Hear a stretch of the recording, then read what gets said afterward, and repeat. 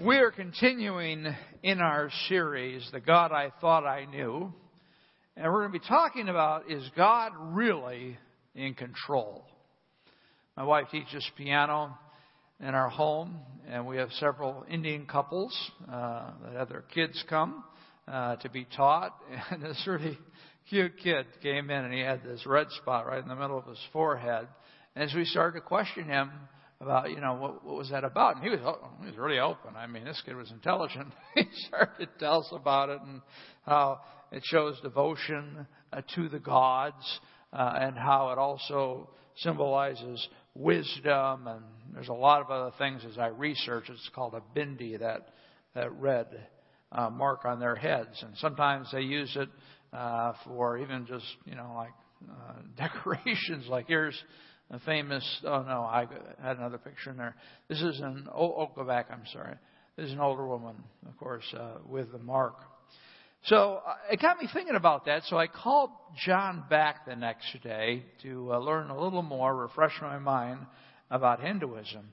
And he realized that Hinduism is the third largest religion in the world. Christianity is number one, and then you have Islam, and then you have Hinduism. 1 billion people are Hindus. Of course, you have India, and then, of course, around the world. And their religion is based around three main gods, one being the central one, Brahman. Now, under that, you've got 33,000 documented gods under that. Okay. That's a lot, isn't it? So they worship all of these gods, and all the gods represent different things, different purposes, that kind of thing. Usually a Hindu will have a shrine in their home. So we see a picture of it here. So many people in this area, I was talking to John, he said, about 70% of Hindus have a shrine in their home. And so what they'll do is they'll take maybe a closet and they'll take the doors off, and then they'll set up a little worship center. I think it's a puja, which means worship. And they will go there, and all those pictures and the idols and things of that nature, they'll worship them. 5 a.m. in the morning, 5 p.m. at night, typically.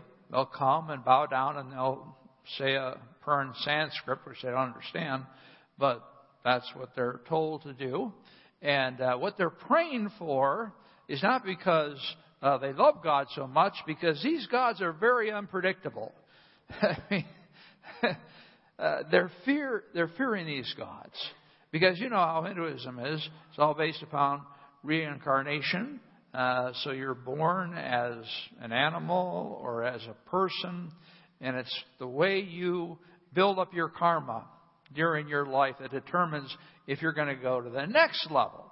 So maybe you're a good dog, and so you become a person. Just an average person. But if you really build up that karma again, well, then maybe next time you come back as a baby, you'll grow up to be a very influential leader or a very wealthy person. They say usually it takes 7 times around. The worst thing to come back is a rat.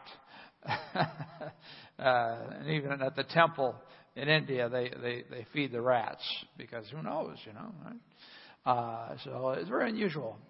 And so when we look at the Hindus, when they're worshiping God, they're really trying to appease God. They're trying to say, oh, please, God, I love you, I honor you. But they're doing it out of fear because they don't want to go down the chain.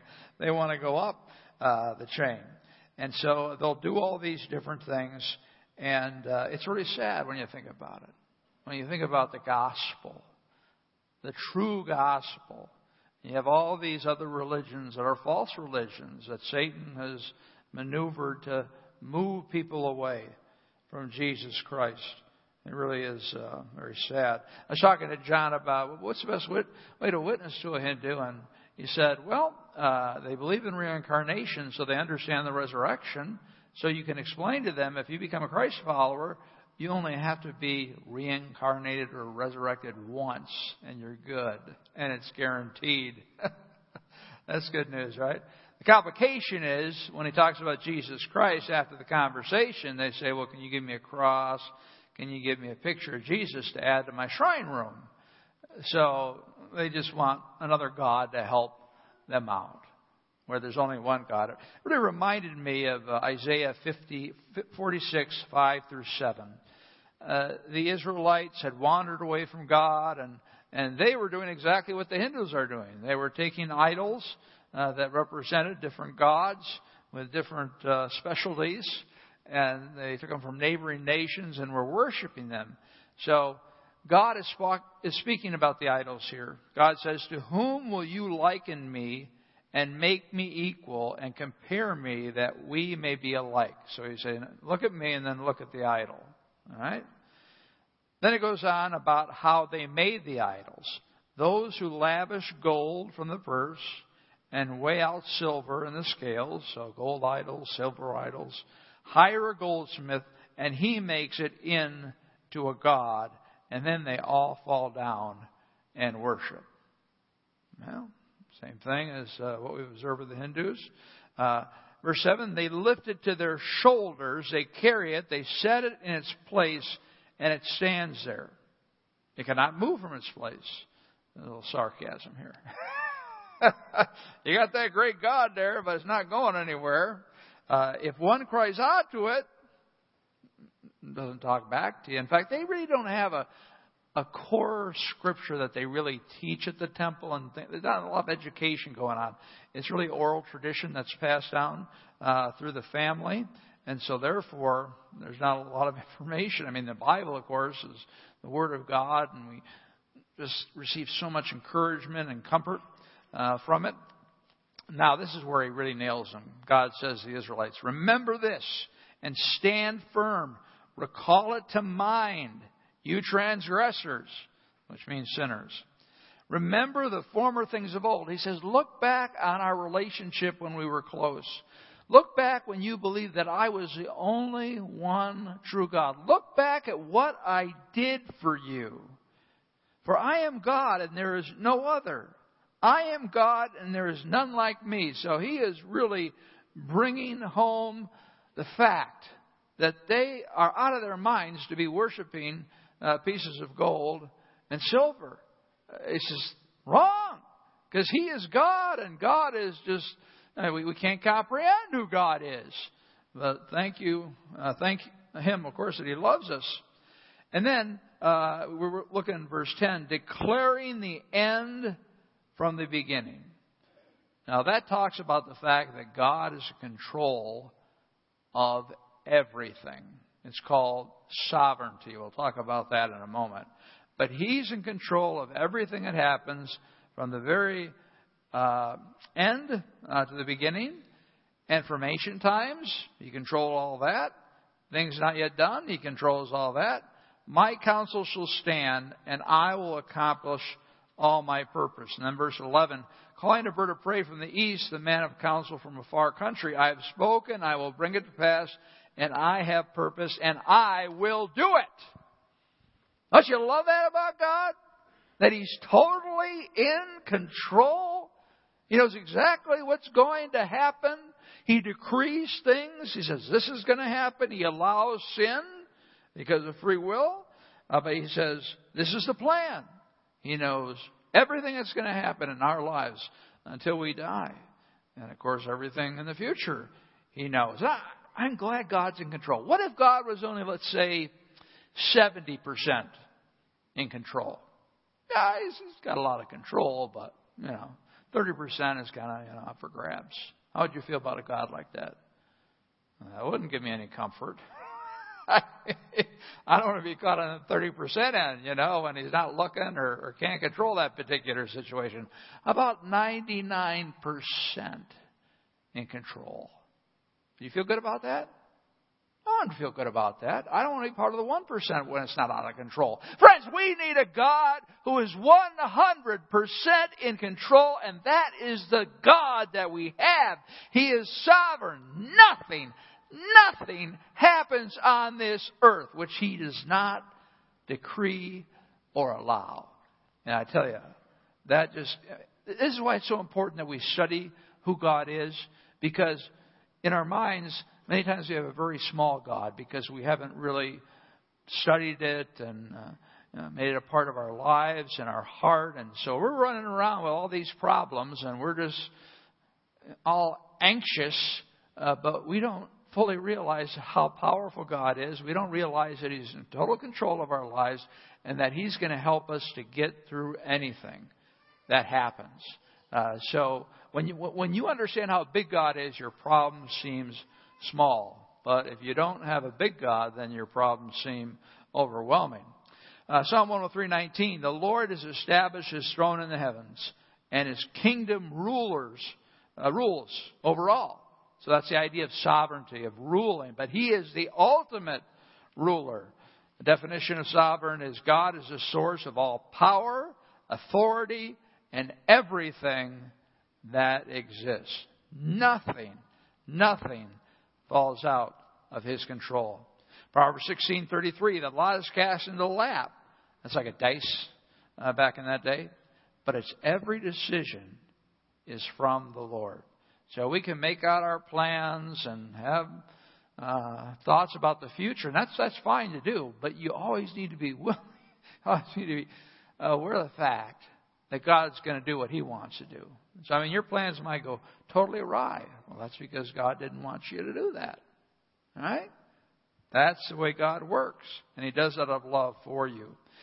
Verse 29 of Matthew, it says, Jesus Christ says, are you not 2 sparrows sold for a penny? So He's talking about the insignificance of sparrows. And not one of them will fall to the ground apart from your Father. Now, typically people have looked at that verse and says, okay, God knows when every sparrow falls. No, I think it says God makes a sparrow fall. He decrees that the sparrow will fall. Just a couple of years ago when we had a bird fly in our house, and he was flying all over the place, and unfortunately he ran into the shoe closet, and that was the end of the bird. Now, God made that happen. He made that bird fly into my house. It was the end of that bird's life, and boom, that was His intention. You beginning to understand, how sovereign He is in everything. Oh, and this is great. You look at the story of Jonah. You see how in control he is of every little thing. Jonah was told to go and witness to the Ninevites, and they were just like, oh, wicked people. Everybody hated the Ninevites. But God told him to go there. Well, he didn't go there. He got on a boat to Joppa. And you know the story. Eventually got thrown overboard. And He appointed a great fish. So He said to the great fish, you're going here. Okay. And He swallowed Jonah for 3 days. And then he was spit up again. And so then he did go to Nineveh, probably still reluctantly.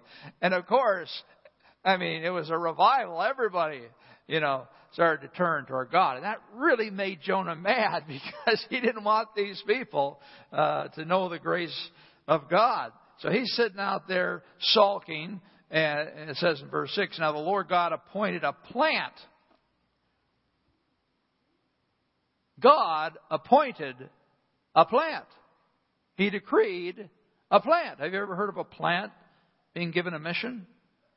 I haven't, except for here in Scriptures, that it might come over Jonah, that it might be a shade over his head to save him from his discomfort. Now, what he was doing is he was going to give him an object lesson here because he's going to take away the plant, and he's saying, hey, why can't you rejoice over the Ninevites? You love that plant so much. Why can't you love them? So Jonah was exceedingly glad because of the plant. Now, this is where it even gets better. We look at next verse. But when dawn came up the next day, God appointed a worm. Has a worm ever been appointed in the world? Has any human being said, I confer upon you the power to help my lawn out. I'm appointing you particularly. And like you go to the left, that's who God is. He something as insignificant as a worm that is. You see them all out in the parking lot after the rain, but they mean something to God. and He uses them. And so we see that God appointed a worm that attacked the plant so that it's withered. So just that short illustration of Jonah, God appoints everything. He decrees it or He allows it. Another thing is that, of course, He's in control of the whole universe. It's not just His world, it's the whole universe. We look in Isaiah 40:26. Lift up your eyes on high and see who created these. Well, it's God, obviously, right? The stars. He who brings out their hosts by number, calling them all by name. God has a name for each star. How amazing is that? These people who are selling stars, I don't think they know that. Because they wouldn't, well, they still would, but... right? I mean, every star belongs to God, and He's got a name for it. Why would you name a star? Well, it's because it's God. He names stars by the greatness of His might, and because He is strong in power, and not one is missing. He knows where everyone is. Isn't this comforting? I mean, if that's how He treats stars and worms, and just the fact that He is in total control of your life. Even when bad things happen, He's still in control, and He's going to use those bad things, even if it's your own sin, to grow you, to help you to mature, to become more like Jesus Christ, and experience life as He desires you to experience it. Now, we got a little bit of taste of winter this morning, and I don't know, people I've talked to, I haven't heard myself, they said this is going to be a worse winter. I can't imagine that, but who knows? You know, who decreed last year's winter? God did. That's right. He's the one who gave us that long winter. So this is the verse you guys really need to focus on. He sends out His command to the earth. His word runs swiftly. He gives snow like wool. He scatters frost like ashes. He hurls down the crystals of ice like crumbs. Who can stand before His cold? That's a good question. I like that question. Who can stand? I can't. But the point is, I want you guys to print this out, put it in your car, put it on your fridge. So every time you see that snow and you're upset about it, you're saying, that is God. That is God. He knows every flake that comes down. You see, we can't comprehend this because we're just people, right? God's thoughts are higher than our thoughts. Daniel 2:21. He changes times and seasons. He removes kings and sets up kings. Now, how many people believe that the United States elected Barack Obama in the last two elections? Well, the United States really didn't do that. God put Barack Obama in office. God put Clinton in office. God put George Bush in office and his father in office.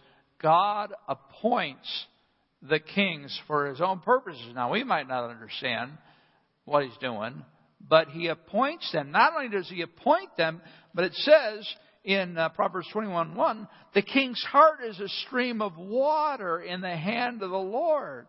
He turns it wherever He will. So what He's doing with Obama or any president that serves is he gets his work done, his decrees done through that person. Now they think it's them. They have no idea that God's directing everything. But God gets what He wants done for His master plan. I mean, we look at this world so filled with chaos, so full of hot spots. I mean, this year is more significant than many years in the past. But at the same time, God's still in control. And He is, again, controlling it all. And it's all moving toward His will. The problem is, guys, is that we are too self-centered and man-centered. All right? We're always thinking about ourselves. We always look at the world through our universe like we're the only one that actually is important. But the point is that we got this awesome God, all right? And He's got this huge, unbelievable plan. And we might not be able to understand it, but we know that He is going to fulfill it. So the whole idea through this series, and of course, as you study God's Word, when you really understand how big God is, your problems become small because you realize He's in control. But the problem is that so many of us have a little God, and we don't think He has much power. And I mean, we'll give mental assent to it, but we don't really believe it. And it changes the way we handle life from day to day. If we know about God's sovereignty and God's omnipresence and all the different things that we've been talking about.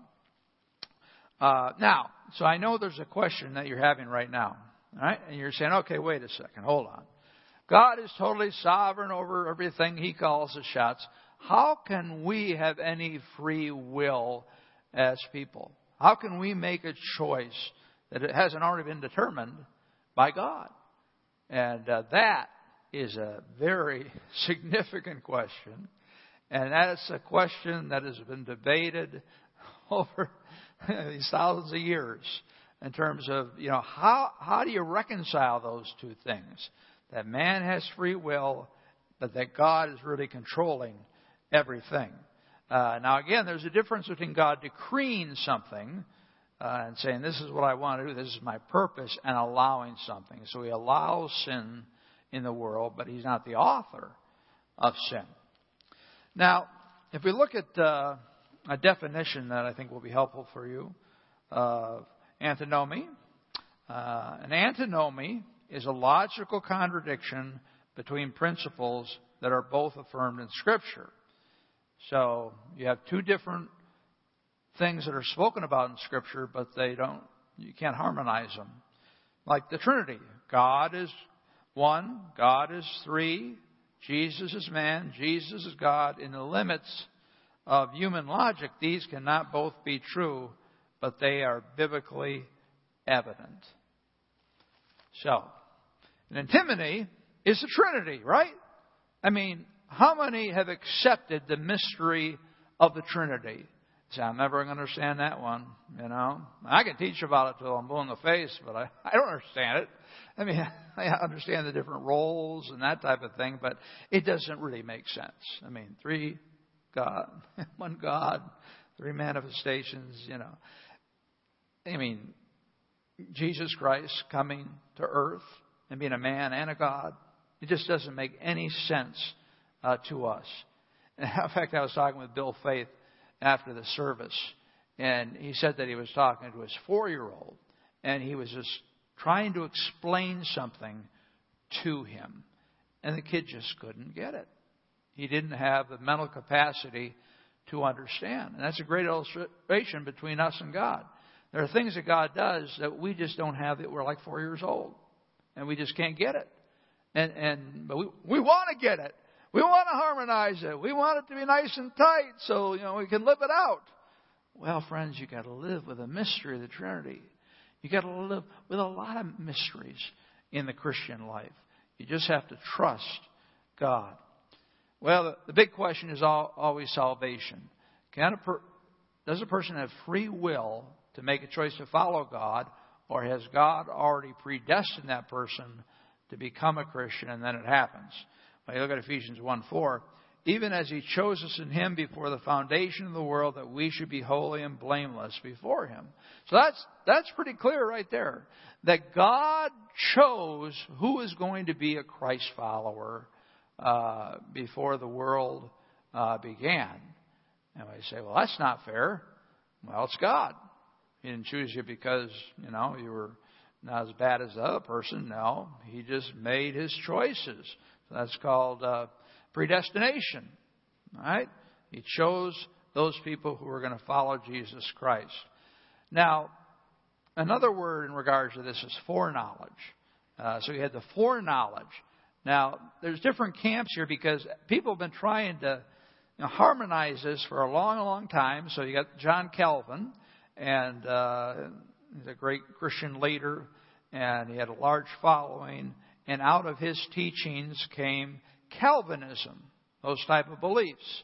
And they basically put a lot of focus on God's sovereignty. And they say, God is the one who does this. The elect, those who are chosen to be Christ followers, that decision was made before the world began.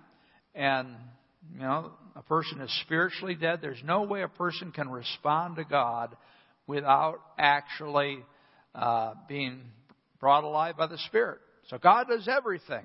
Now, the problem is when you get to extremes with that, you kind of say, whatever, God's going to work everything out. But the other side of it is Arminius. Jacob Arminius was a great teacher, and there was a group that followed him, and that's another systematic theology system where they say, well, we're not quite totally spiritually dead. It's kind of like we're in our deathbed and we can still breathe and understand and think, and therefore we have a little bit of free will there to respond to God on our own. Okay? Now, again, the Bible teaches God is sovereign. We can't do anything to save ourselves. At the same time, they're saying, well, we have to have some type of free will. So as you look at these different systems, you see them trying to harmonize these two tracks, God's sovereignty and man's free will. And friends, you'll never be able to harmonize them. They are just like the Trinity. They're antinomy. We don't understand. We'll never understand. And it's so funny how people just want to, I got to figure that out. Well, Job tried to do that, right? Remember Job? Satan came to him. That is, he came to God. And he said, hey, can I, test Job out to see if he's really a true God follower, not just somebody who does it during the good times. He had to get permission from God because he's sovereign, right? And God says, go ahead. And, of course, you know what happened to Job. And in the end, he finally had a chance to talk to God, and he asked why. And then God just asked a series of questions to him. Can you do this? Which all things that God could do. He's kind of like saying, well, what he basically was saying is, I am God. And you don't need to know why this happened to you. That's not fair. Wait a second. I am God. And I don't have to tell you what happens. That's how we're like sometimes, right? But again, God, His thoughts, His ways are just way, way above us. And on certain issues like this, we just have to accept them. Now, here's what's interesting.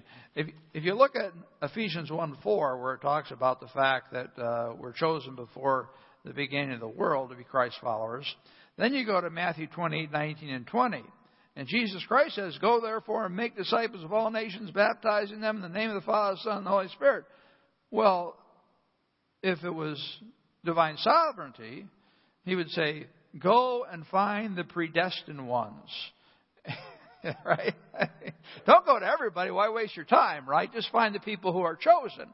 So there's the antinomy again, in the sense that He's saying, go to everybody and ask. And then He's saying, well, we've already chosen them. That doesn't make any sense whatsoever, does it? That's right, it doesn't.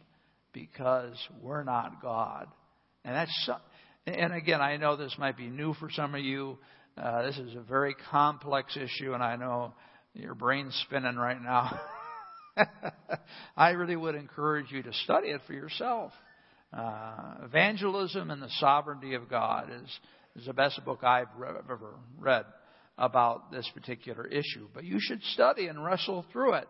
But I tell you what, I've been to school and studied the Word, and after all that time, that's where I come down. It's like the Trinity. It's a mystery that I have to accept. We see the divine sovereignty of God, and we see man's responsibility in Philippians 2:12-13. Therefore, my beloved, as you have always obeyed, so know not only in my presence, but much more in my absence, work out your own salvation. That's man's responsibility, right? To work out your own salvation with fear and trembling, with respect for God. But then it switches gears right away, and it says, for it is God who works in you both to will and to work for His good pleasure. So what's the deal here? I mean, if God's doing it, why do I have to do it? Well, because you have free will, and you need to work hard at becoming more and more like Jesus Christ. But at the same time, God is the one who gives you the power or gives you the initiative to be able to do that. So how do you reconcile that? How do you harmonize it? You can't. You can't. You just have to accept it. And again, once you come to that point, it's very freeing just to accept that you can't understand it. And that's, of course, what I would encourage you to do. If you look at it, if you have any questions, talk to me. Romans 11:33. Oh, the depth of the riches and wisdom and knowledge of God!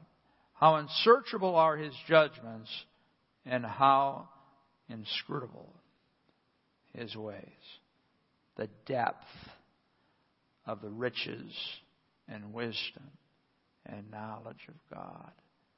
Again, as I said last week, every day in eternity we'll learn something new about God, and we'll never truly know Him, because He is so much more than we could ever comprehend. What I want to do is have a response here to these wonderful truths. So I'll do things a little differently. What's going to happen is that we're going to show a video. Maybe you've heard before, That's My King, an African-American, a preacher, just praising the Lord for who He is. And then after that video is over, we're just going to spend several minutes in individual prayer. Just look at your insert and look at all the different things we've talked about and thank God for who He is. Identify your problems and say, thank God that You're in control. And it seems like everything is, falling apart, but You are in control. So we're going to have that time of worship. And then at the end, I'll walk out, and you can leave at that time, or if you want to stay and pray some more, you can do that as well. Let's watch the video. The Bible says, my king is the king of the Jews. He's the king of Israel. He's the king of righteousness. He's the king of the ages. He's the king of heaven. He's the king of glory. He's the king of kings. And He's the Lord of lords. That's my king. I wonder, do you know Him? My king is a sovereign king. No means of measure can define His limitless love. He's enduringly strong. He's entirely sincere. He's eternally steadfast. He's immortally graceful. He's imperially powerful. He's impartially merciful. Do you know Him? He's the greatest phenomenon that has ever crossed the horizon of this world. He's God's Son. He's a sinner's Savior. He's the centerpiece of civilization. He's unparalleled. He's unprecedented. He is the loftiest idea in literature. He's the highest personality in philosophy. He's the fundamental doctrine of true theology. He's the only one qualified to be an all-sufficient Savior. I wonder if you know Him today. He supplies strength for the weak.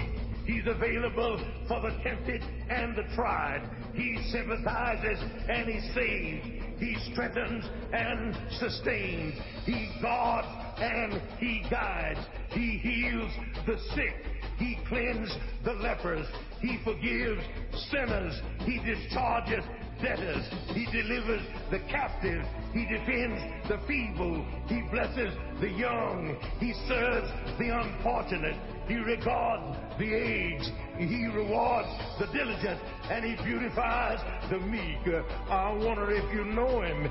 He's the key to knowledge. He's the wellspring of wisdom. He's the doorway of deliverance. He's the pathway of peace. He's the roadway of righteousness. He's the highway of holiness. He's the gateway of glory. Do you know Him? Well, His life is matchless. His goodness is limitless. His mercy is everlasting. His love never changes. His word is enough. His grace is sufficient. His reign is righteous. and his yoke is easy, and his burden is light. I wish I could describe him to you. Yes, he's indescribable. He's incomprehensible. He's invincible. He's irresistible. You can't get him out of your mind. You can't get him off of your hand. You can't outlive him, and you can't live without him. Well, the Pharisees couldn't stand him, but they found out they couldn't stop him. Pilate couldn't find any fault in him. Herod couldn't kill him. Death couldn't handle him. And the grave couldn't hold him. Yes! That's my king. That's my king.